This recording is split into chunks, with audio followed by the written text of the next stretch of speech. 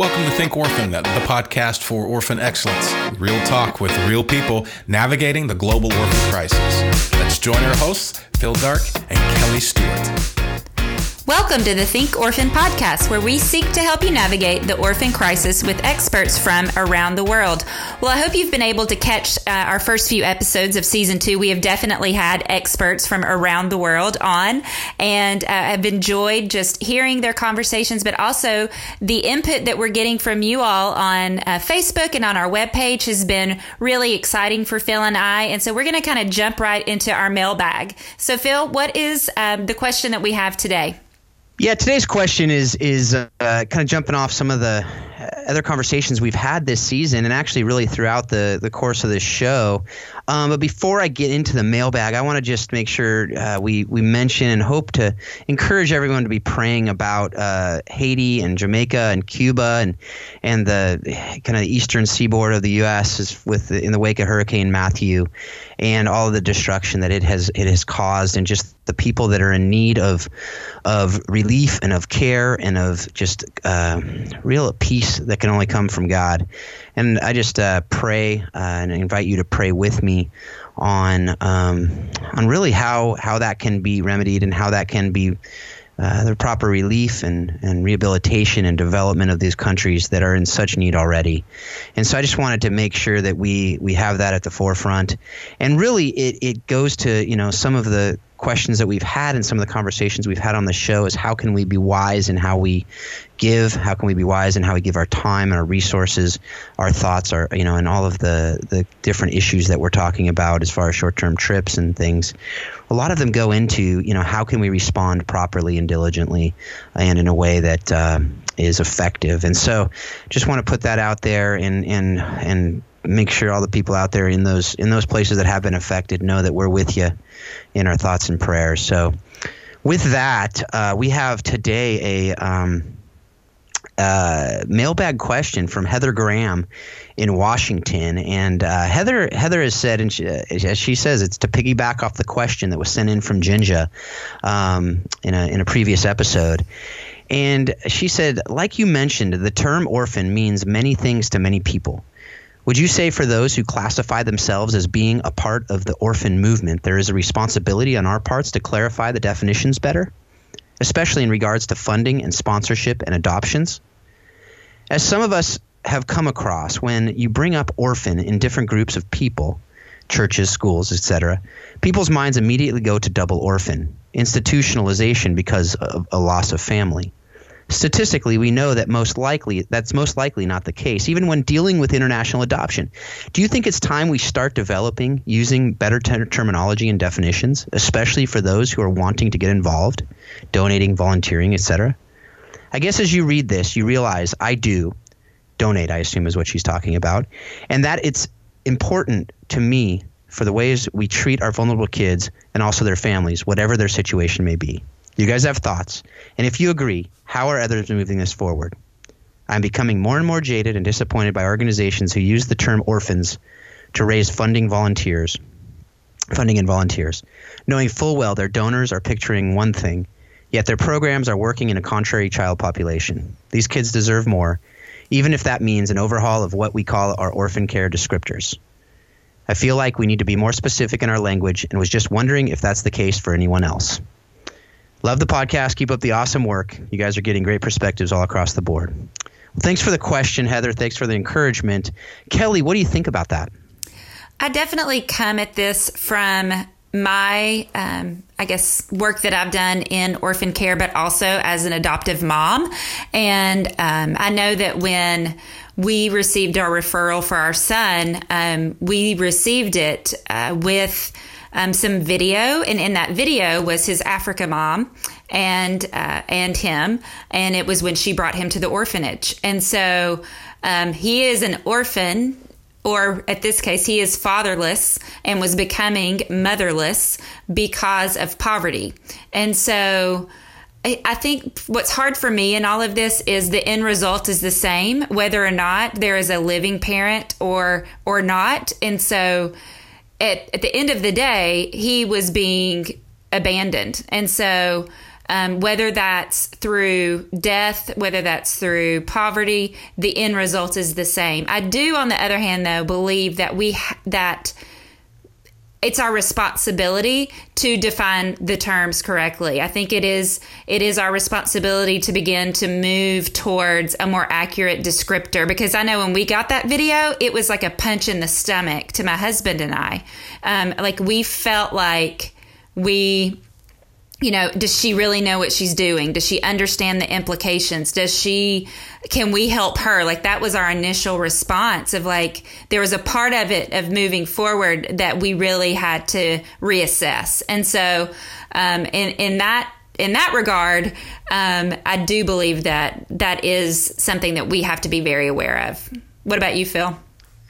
Yeah, I think that you raised a lot of issues, and Heather raised a lot of issues, and this we could talk about this for several podcasts. Just these issues that we've discussed, and I can tell you, Heather, and those of you out there that are struggling with these issues, we are working on this. By we, I mean the orphan care movement, some of the leaders. In fact, I've been working with the Christian Alliance for Orphans over the last few months on trying to figure out how we together can better clarify what these terms mean and how we can discuss these things. Because when you get into a room and you're using a term orphan or orphanage or residential care or family-based care, or you name the term that really has different meanings to different people, it obviously causes an issue with how we can have conversations with each other. Because when you have someone speaking and they're talking about something, there's 30 different interpretations in the room, and then when you go out of that room and you have other conversations, you say, oh yeah, this and this, and somebody else says, wait a sec, I didn't hear that, what are you talking about? I think that I totally disagree with the way you interpreted that, and I think a lot of that comes from the fact that the terms aren't defined well. So from the context of best practices and excellence and kind of a lot of stuff we talk about on the show, how can we do this better? We need to ensure that we're talking about the same thing and we're not talking past each other with different vocabularies. And I do think from the standpoint of, volunteers and donors and people out there who want to be ministry partners, that really is the responsibility of the people on one-on-one conversations for the donor to do their due diligence and to understand who they're giving to understand what they're giving to understand the organizations that they're a part of. I think there is a responsibility on the donor, but there's also a responsibility on the different ministries, on the ministry that I'm a part of and that I run. I need to make sure that when I'm talking with the people who are involved with Providence, that they understand what we're talking about and who the people. I get questions all the time. How many orphans are you caring for? And I say, well, it depends how you're going to define the term orphan. If you're going to define it as UNICEF has, there are hundreds of kids who we're impacting in their lives, and then if you want to go to all the people around the world, thousands in the context of the different work that we're doing as far as research and so on. But if you're talking about double orphans who don't have a family to care for them and don't have extended family, and they aren't in a home, aren't in a family, well, then there's probably 9 in family homes that are directly being cared for by the ministry. So it could mean a lot of different things, not just on how you define orphan, because you could define orphan extremely well in a way that everyone totally understands, and you could still misuse and misrepresent. And so there's several issues there. One is the definitions and the clarity on the definitions. The other is the integrity of the organizations as they're marketing, because it's really easy to use shorthand. And that shorthand could be misleading. We live in an age of sound bites. We live in an age of marketing and social media and tweets and 140 characters.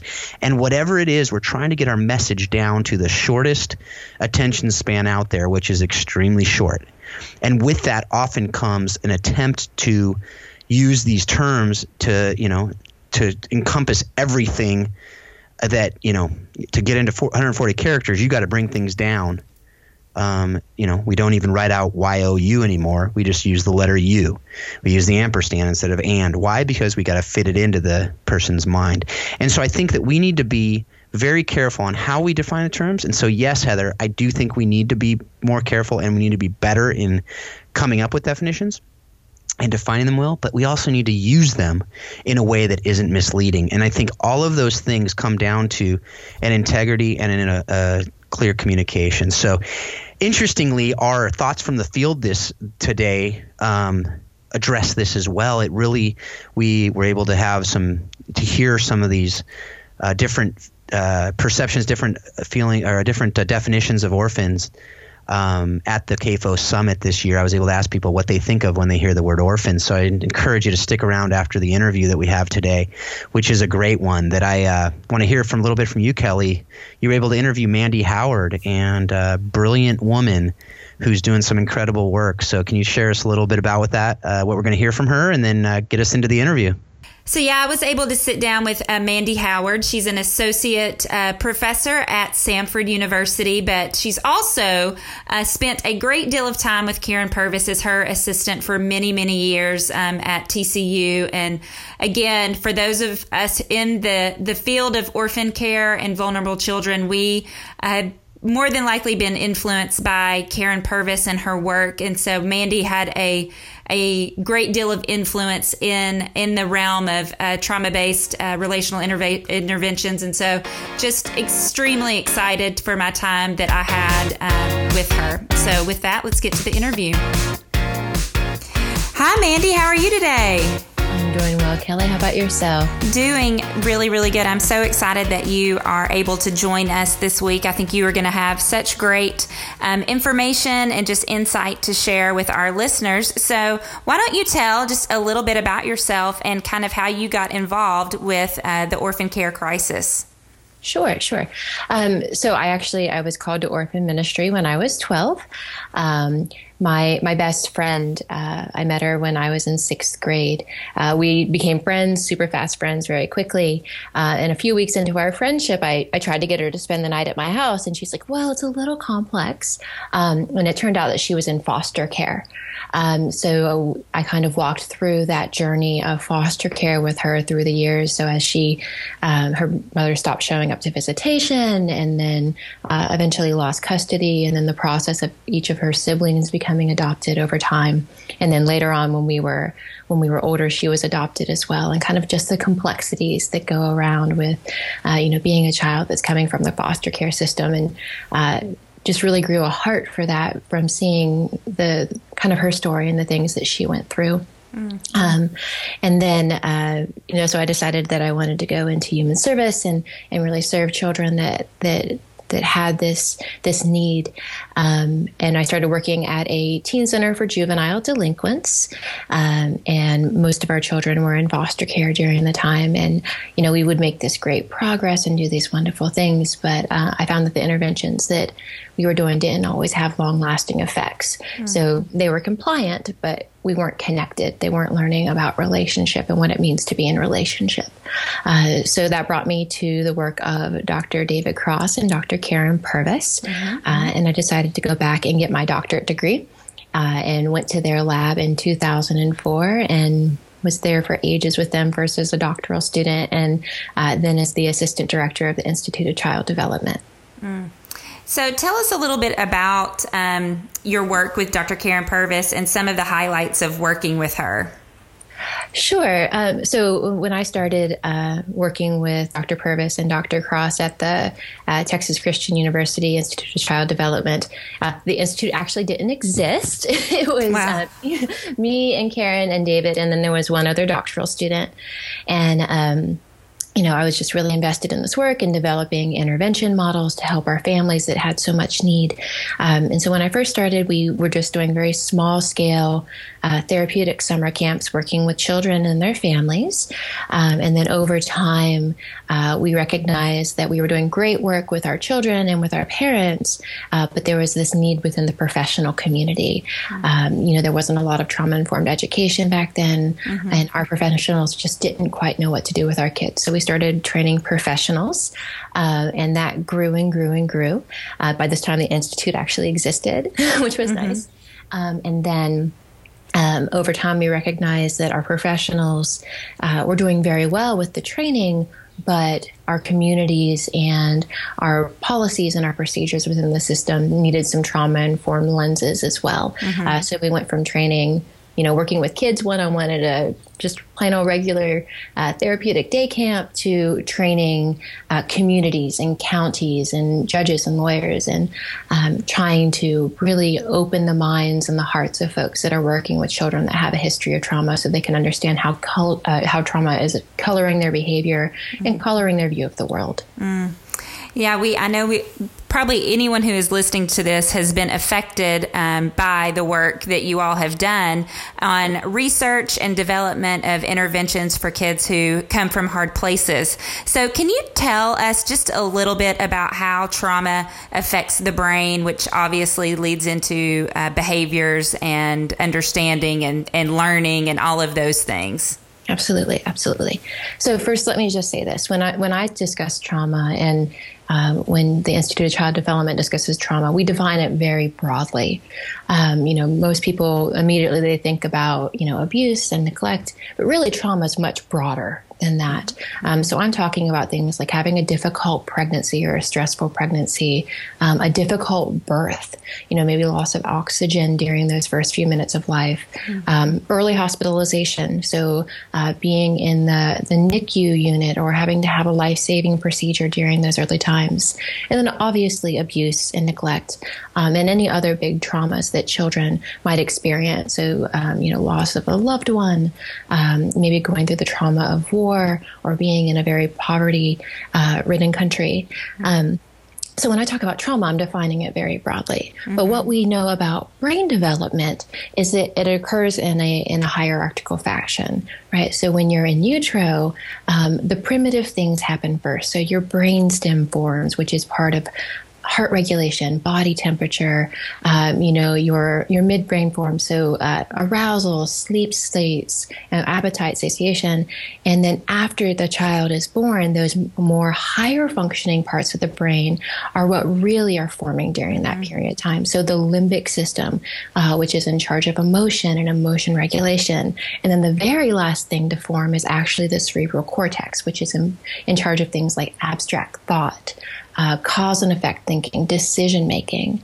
So what we know is that at any point in time, if you experience trauma, again, all the way from in utero, so a stressful pregnancy, drug or alcohol exposure, all the way up to after the child is born, it's going to affect a different part in a different area of the brain, which one of the great joys in this work is knowing that the brain is plastic, right? We're hardwired to connect to other individuals.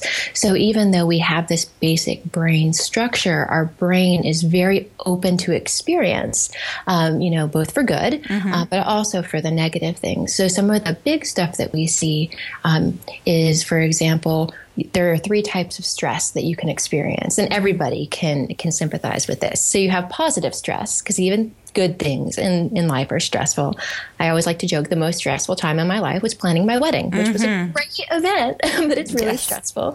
But in general, we're good at adjusting to that. So for a child, that might look like entering a new child care facility. It's still a little stressful. There's a lot of change, but it's good stress. Then you have tolerable stress, which these can potentially have an effect on the developing brain. So maybe it's a death of a loved one. Maybe it's parents going through a divorce. But usually this is something that's discrete. It's not good. It can affect the brain, but there's enough cushion and there's enough of a buffer that it doesn't have a long-term effect. Toxic stress is the one that we're most concerned about. And so this is strong, frequent, and prolonged activation of the stress system. And it can have some pretty profound effects on the way the brain develops, not just in terms of the actual development of structures, but also how our brain wires itself together based on that experience. So some of the things that we see for our kiddos that are experiencing this chronic and toxic stress are things like the hippocampus, which is involved in memory and in learning.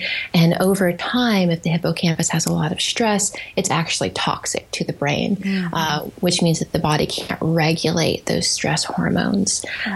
Another big one, and this is the one we often talk about in our work, is within the limbic system, there's this teeny tiny structure that looks like an almond. It's called the amygdala, and it is in essence responsible for your emotional activation.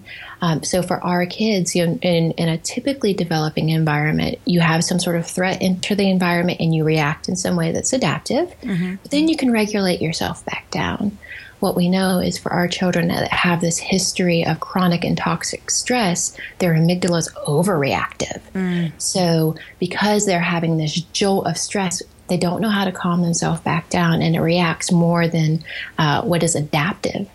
So as a result, they don't have access to those higher level things. So if you're functioning on your lower brain and on your limbic system, you don't have access to things like cognition and understanding consequences, because you're so worried about fight, flight, or freeze. You're so worried about survival that you just can't think those processes through. So the behaviors that we're seeing, manipulation, triangulation, aggression, violence, those behaviors all have a function, but those children are functioning on that limbic system amygdala level. They don't have access to the decision-making parts of their brain. And that's one of the major ways that trauma affects behavior and the brain in general. Thank you so much. I think that's such a great description and really easy to kind of understand. And I love how you said the brain is plastic, and how just because this is the early maybe experience of some children, it doesn't necessarily mean that these are long-term things that we have no way of helping them just be able to access more cognition and learning and all of those things. So tell us a little bit about just the trust-based relational interventions that you all have developed, and how, just some examples of how those work. Sure. So really the goal of trust-based relational intervention, or TBRI, is helping caregivers recognize the need of a child. And so we see lots of behaviors. And many times I like to think of that as the smoke. Yes, we need to deal with those behaviors, but behind every behavior, there's a need. So what is the need? What does this child need in this moment? The behaviors are just their way of telling us what they need. They just don't have good words yet. So TBRI is focused on helping caregivers recognize the need below the behaviors, and then empowering them to be able to meet that need. So again, going back to this idea of how the brain changes as a result of trauma, most of the time our children are operating on the amygdala, as Karen was always fond of saying.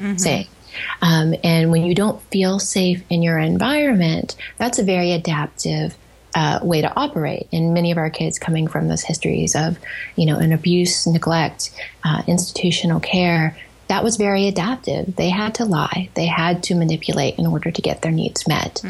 But now that they've come home, or now that they're in a safe environment, the goal of TBRI is to teach them strategies to feel safe in their environment, to calm down that amygdala and use their words to get those needs met. So that's really one of the big focuses of TBRI, is getting to the need below the behavior. It has three major principles. So the heart and soul of it is connecting with the child. So finding ways to facilitate that attachment relationship, but also being mindful of what you bring, because we all have buttons. And what are our buttons, and why do the things in our past and our history, or the behavior that we're seeing, why do those bother us so badly, and recognizing what our own triggers are.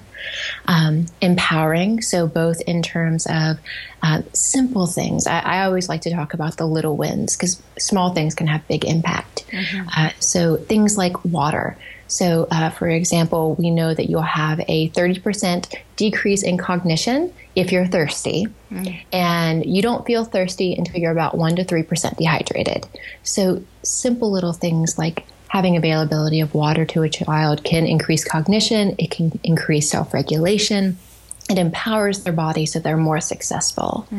Also, recognizing that our children sometimes have different sensory needs, and helping them to succeed in their environment. And then correcting. So our goal within the context of, because normally when families come to me, like I said, at the heart of what we do is connecting, and they're always like, well, what about correcting? That's where they want to start. And it's an important thing, and I don't want to minimize that. But in order to be able to correct, you have to be well connected to the children in your care. So every time you're going through and you have a behavioral episode, asking yourself, what is my goal? what do I want them to learn from this interaction? And if they're not learning something, how can I help them to be more successful and learn from this interaction? What is my goal? We also try to work a lot on being proactive. So figuring out what the patterns are, when do the wheels come off, and how can we structure the environment in a way to help our child be more successful? And what strategies can we teach them so they feel more empowered in that moment? One of the big ones that we always run into is transition, and every parent, regardless of their child, has run into this. So pick up at the end of the school day. So that transition from the end of the school day into being at home and doing homework and all of those things. So, thinking about that, how can you help a child in that moment? So some of the things that we know, taking a couple moments at the end of the day, even if it's in the car, on the drive home, to turn off the radio and say, tell me about your day. Right? And just connecting with their spirit and helping them to feel heard in that moment. Empowering their body. They're usually tired, thirsty, hungry when they get home from the day. They've sat still for the last 7 hours. So, before we try to dive into doing things like homework, give them a snack, give them a drink. Give them some choices. So would you like to go run around and play basketball for 5 minutes and then do your homework? Or do you want to do your homework and then go play basketball? And so kind of empowering their bodies in that respect. And then in terms of correcting, helping them to have some proactive strategies in place. So if they know they get dysregulated during homework time, what are some things in place that you can have for them? Have a calming plan available. And so that might mean when they start to feel their body getting revved up, right? Their engine, we like to say their engine's going on red. Have things in place during a time that you've set up, when you guys are in a good place. So what are some things that help you calm? Well, this type of music, maybe sitting in a certain spot of the house, having a snack, having some water, and helping them to regulate their own emotion during that time. So when they start to feel themselves going towards that meltdown, being able to say, what do you need to regulate? And teaching them how to regulate their own emotion. One of the things that we know is regulation is taught. So in order to do that, it needs to be mentored by a intentional, caring, loving adult. And until someone teaches that child how to regulate and walks them through that process, they're not going to learn how to do it on their own.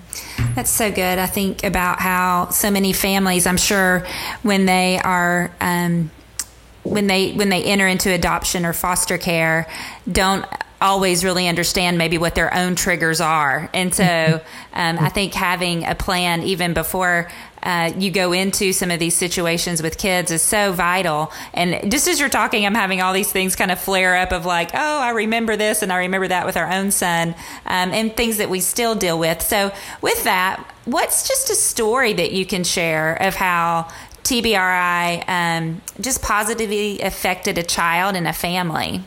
Sure. So I get really excited talking about this. We know all of our families very, very well. They all have my cell phone number. I like to tease. So one of the things that I was thinking about was we had a little boy that came to camp. He had been kind of the context for it is the family was fostering to adopt, and they were had been fostering this little one that was about 2 years old, and everything was going through. And then, it turned out this little one had a sibling set. And so they decided that they were going to adopt the whole sibling set, which is such a blessing. And so this little boy came to our therapeutic summer camp, and his behavior was probably a little bit outside of the range that we should normally accept. But he had, he was such a sweet spirit, and we really wanted to work with this family. And so, he went through the context of camp, and he had a lot of aggression and violence issues. So we went through the context of camp, and then we started working one-on-one with this family. And so when we were doing the in-home training with his family, so he had every year within the context of foster care had done an IQ test, and had scored within a point of the same IQ every single year. Within a month of being in the home program, his IQ jumped 30 points. Wow. And I say all of that to say this: our children don't get smarter in the context of a month. what happened and what the joy of TBRI is you're creating this environment where the child feels safe. And as a result, that amygdala calms down and they get access to all of that thought process and all of that high level thinking that they didn't have access to before because they were operating on fight, flight, or freeze. The same little boy, his foster dad had been trying to teach him to ride a bike for well over a year. And he just, he couldn't coordinate his body in that way. Within the first 3 days of our home program, our home intervention, he was able to ride a bike by himself. And this had been something that they had been working on, and he was so motivated to do. But now that they calmed down the stress system, he felt connected with that family. They saw the need below his behavior. That amygdala calmed down and he had access to all of this higher level thinking. So those are just a couple of the stories that come to mind. That's wonderful. I know just from talking to you that you are an educator at heart, and you are currently on staff at Stanford University. And what are some signs in trauma that play out in the school setting? And what do you think are some interventions that are helpful in addressing the educational needs of kids from hard places? Yeah.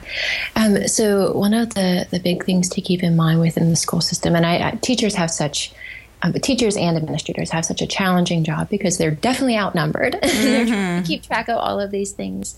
But thinking about, there was a fabulous research study done a few years ago that looked at the teacher's perception of behavior. And so you can view acting out behavior in one of two ways. You can view it as this child being willfully disobedient, right? And they're just doing it to make me mad, and they know better. I've told them 1,000 times. Or you can look at that behavior and view it as a survival strategy. It doesn't make the behavior okay, but you understand the function of that behavior. And what we found in the educational system is if our teachers can change their perception of, things like kids bouncing around in the lunch line and jostling and other children as this is that child getting their sensory needs met. They don't know how to have their body in space, and so they crash and bump into other kids to figure out where they are. Again, they can't crash and bump into other kids, but if the teacher can see that as this is a survival strategy, this is how they've gotten to my door because they had these adaptive strategies, and have that compassion, then we can work on, okay, I understand why you're doing that. Let's work on getting you better behaviors and better skills and better strategies to get your needs met. So that's one of the big things in the system, is helping teachers to reframe those behaviors as opposed to just being willfully disobedient to this is a survival strategy. It's not the best strategy. It's not optimal. But now we understand the function below that, and we can try to give them better strategies in place. I think another thing that, this is just one of the challenges in the educational system, is many times, 90% of our attention is dedicated to the acting out types of behaviors because, it's easier to see the child that's screaming, hitting, punching, or, even just bouncing around the room. Many times teachers will overlook the child that's internalizing. So the child that's it gets loud and they withdraw and they go sit quietly and read their book. So I think one of the things to help teachers, or to think about for teachers, is to not just see those acting out and externalizing behaviors, but also to think about those internalizing behaviors. So when they withdraw and won't play with the other children, what behavior, what is the need below that behavior? What do they need in this moment to help them be more successful in my room? Because many times that just gets overlooked. I know for us, we've entered into just the school system with our son who is adopted. And I know I struggle with how much to share with the teacher beforehand, as far as his story or past behaviors or just some things like that. What would be your recommendation for adoptive parents or foster parents of just how to engage in that conversation with the teacher? Yeah. So, one of the things that I'm a huge proponent of, and we found very successful in our work, is you always try to bring people alongside. So going into that teacher and saying, you know, I want to support you the best that I can this year. What do you need from me? And kind of opening that up for them. Another thing that we try to do is if they start having some difficulty or, you know, there are certain time periods that the child is challenged, to say things like, well, this is what works for us at home. Can I help you in any way to get this need met? Or can I help you in this strategy? The other side of it, too, is because, you know, children, the routines are different within the school system, right? It's not like home. So working with that teacher and talking to that teacher and saying things like, are there any particular times or areas that are challenging? How do you think I could practice that at home so he's more successful in the school system? And that does a few things. In one respect, it's being proactive with the child. It's helping them to learn and to practice doing it the right way, so they have some, you know, motor memory doing it the right way and being successful and being praised within a safe environment. But it also really sends the message to the educational system and to the teachers, I am here with you. I am your advocate. I'm going to try to do everything in my power to help us all be successful in this.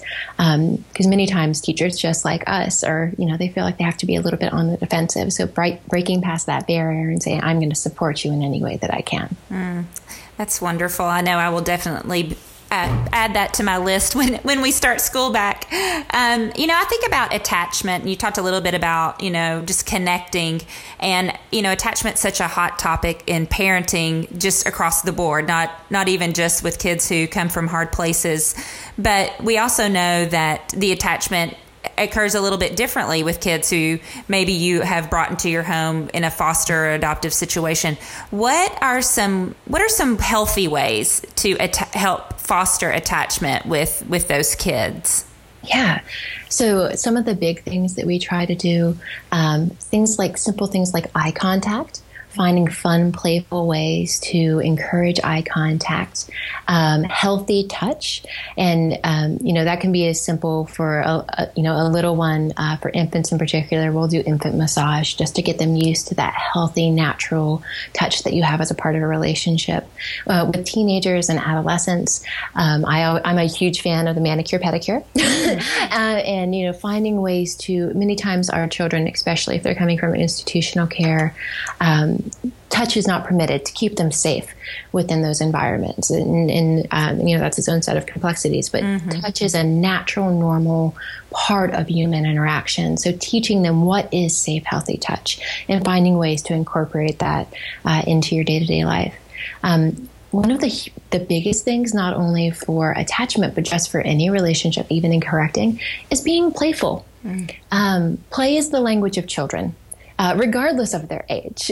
Play is the language of children. So if you can correct the child with, you know, something as simple as like, whoa, were you asking or telling, as opposed to going into a sermon or whatnot, that facilitates that attachment relationship.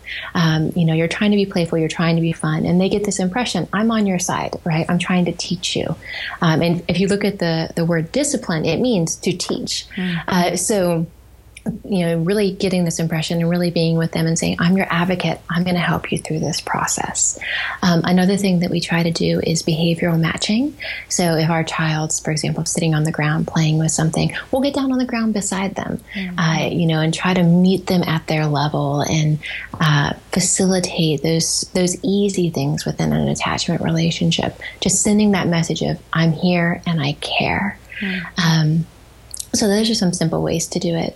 But I guess the biggest one, so I do a lot of work within the attachment area, and families get so intimidated because they think they have to do all of these things all of the time and they have to be 100% on. And I always take comfort. There was a fabulous research study done a few years ago that looked at, so what does it actually take for a child to be securely attached? And what we know is it takes about 30%.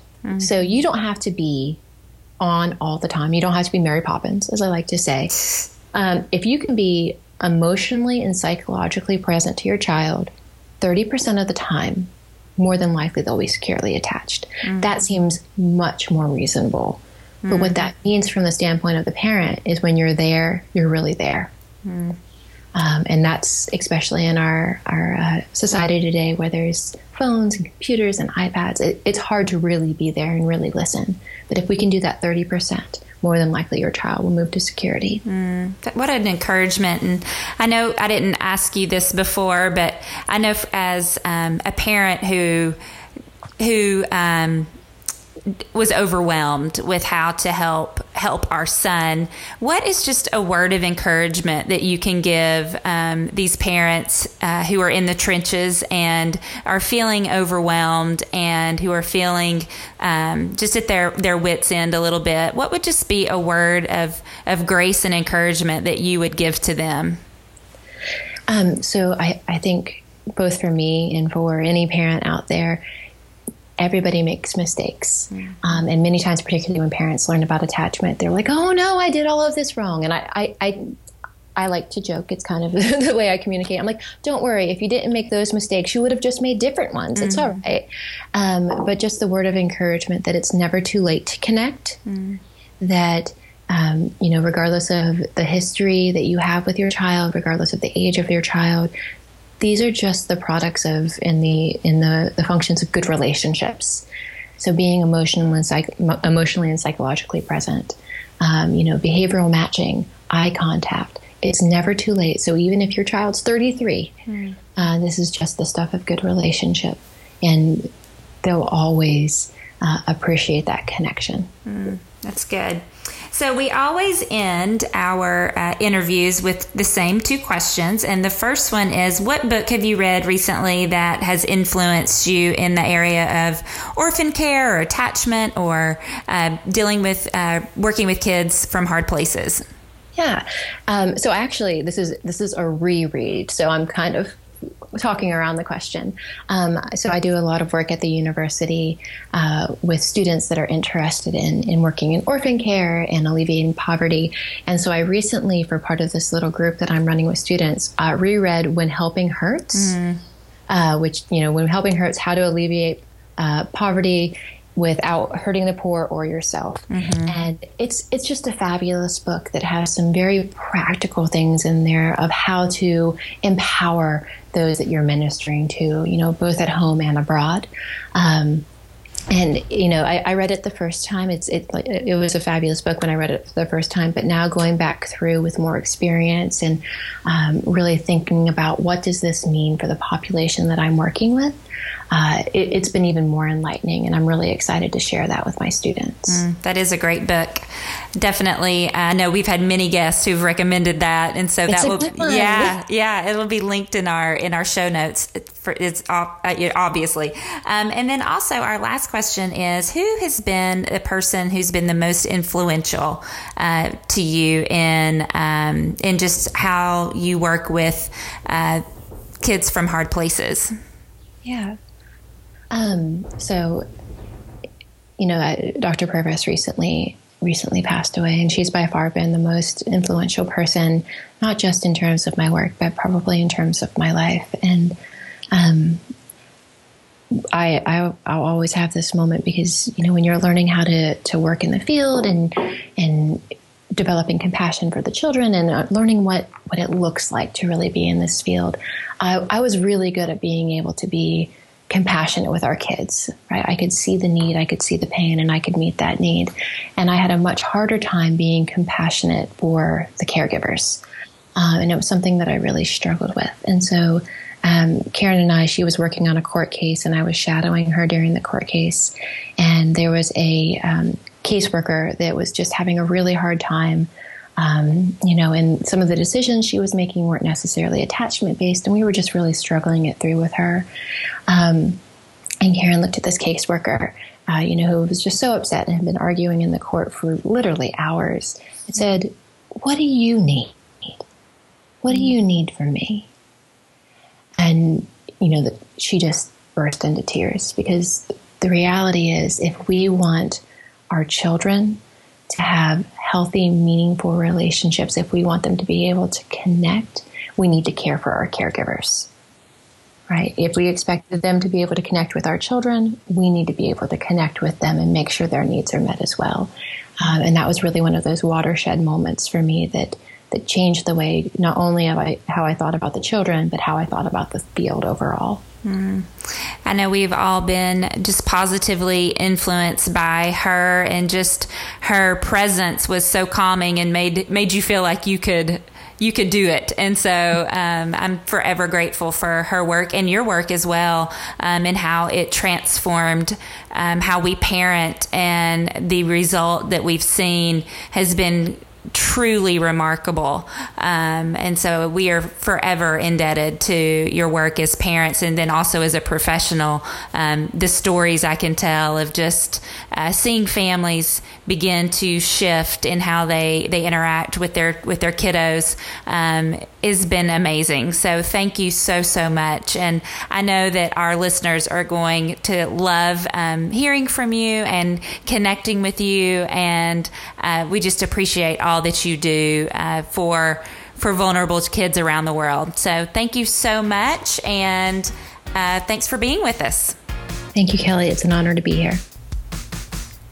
I know you guys learned so much from Mandy just listening to her, and I know I did as an adoptive mom, and was just really encouraged by just my interview with her. Phil, what did you learn, or what stood out to you? Yeah, with Mandy, it's something that I am always encouraged by her because of just she's a brilliant mind who has so much to share with us that are working with vulnerable and orphaned and just kids from hard places. And one of the things that always encourages me, it's just really the plasticity of the brain, and talking about how we can use things like TBRI. We can use these different ways that they're equipping educators and strategies to teach these kids from hard places. We can come into these children's lives and be able to really develop that trust, really develop attachment, even if they've had issues in the past, even when there's trauma. We can come in and really start affecting how the brain is working, and how we can develop it into something that these children can not only function but flourish in life. And I think that should be encouraging to all of us, to pour ourselves into these kids, to pour ourselves into the children, whether it's through adoption, whether it's through foster care, whether it's just through the different work that's going on around the world, whether it's encouraging caregivers to be able to pour their lives into these kids. And I think that's another thing she talked about, was caring for the caregivers, which is such an important thing for all of us to remember. That was something that she talked about in the context of what Karen Purvis's impact was on her, and how Karen always was saying, well, you need to care for those who are caring for these kids. And I think that's what TBRI does. I know that Marco Fuentes, who's the psychologist at La Providencia, just had the privilege to go through the TBRI training at TCU out in Texas. And I know that's something that's going to be a game changer for La Providencia, because he's going to be able to now come in and use that and train up these children, or train up these parents, and not only the parents in the homes at La Providencia, but the parents in the local community who are caring for their own kids. And he can use these different skills. So the impact of what Mandy and Dr. Purvis and the other folks at the TCU Institute of Child Development have done and are continuing to do is making impact globally outside of this little place in Texas. And so I think that's again, should be an encouragement from us all, is how we can train the trainers, how we can care for the caregivers, how we can have this multiplicative effect with different things that we're doing in little parts of the world that hopefully can have impact all over the place. And I'm hoping that's what these different interviews can help do all over the world to those people out there listening. Absolutely. I think that I know for myself and many of other social workers that I have been, coworkers with, that it has definitely influenced us. And just really any child who experiences trauma, any child who has anything that can be life altering, whether it's where it's a loss of a parent, or even something is what we might think is insignificant as a move, things like that, whatever produces trauma, just the reality that it does affect the brain, but that there are ways to come back from that. So it was very encouraging. So Phil, I know you mentioned a little bit about our thoughts from the field. So do you want to share a little bit more about that and let our listeners hear? Yeah, like I said earlier in the show, at CAFO Summit this year, I was able to just really go around and ask people, when you think of the word orphan, what comes to your mind? What do you think of? What's your definition effectively of the word orphan? And the people were just given little snippets, some 5 seconds, some 30 seconds, and we're just going to share a few of those with you right now so you can get an idea. If you aren't involved in this, it might not really make sense to you why we're talking so much about these definitions. But I think these 5 little segments that we have right here will give you an idea of just the different things that come to people's minds when they hear the word orphan, which you might imagine you multiply that by thousands of people coming up with what comes to their mind when they hear the word orphan. And you could see some of the issues we might be having when we're trying to have conversations with each other about how to really best care for these children, because just even these people with these 5, the way you might care for children in these definitions, in these molds, so to speak, would be very different. So it's something that it was really interesting for me to hear, what people said over the course of a couple days, especially when these people are the ones that are really immersed in the orphan care movement. So that's what our thoughts for the field are from today. Not one specific person, but just a few different people. And they don't even, most of them, I don't even think any of them share their name and what they're doing, but I just wanted to really have you hear really what they're thinking when they hear the word orphan. So here you go. When I hear orphan, I think at-risk children. When I hear the word orphan, I think of a small child or even an older child that has had trauma in their life and may be without parents or may have parents somewhere that can't take care of them for some reason, and that are really hurting in their heart and craving love and attention, but they might go about finding that love and attention in a way that's not appropriate. So it's a child that needs one-on-one attention from a loving, caring adult. When I hear the word orphan, I think of someone who is without a parent or an extended family to care for them, or who's unable to care for them, not just unwilling to care for them, who needs a home, someone to care for them, someone to love them, and someone to show them how to live in this world. When I hear the word orphan, I think of all the different definitions of that. A single orphan, one who's lost one parent.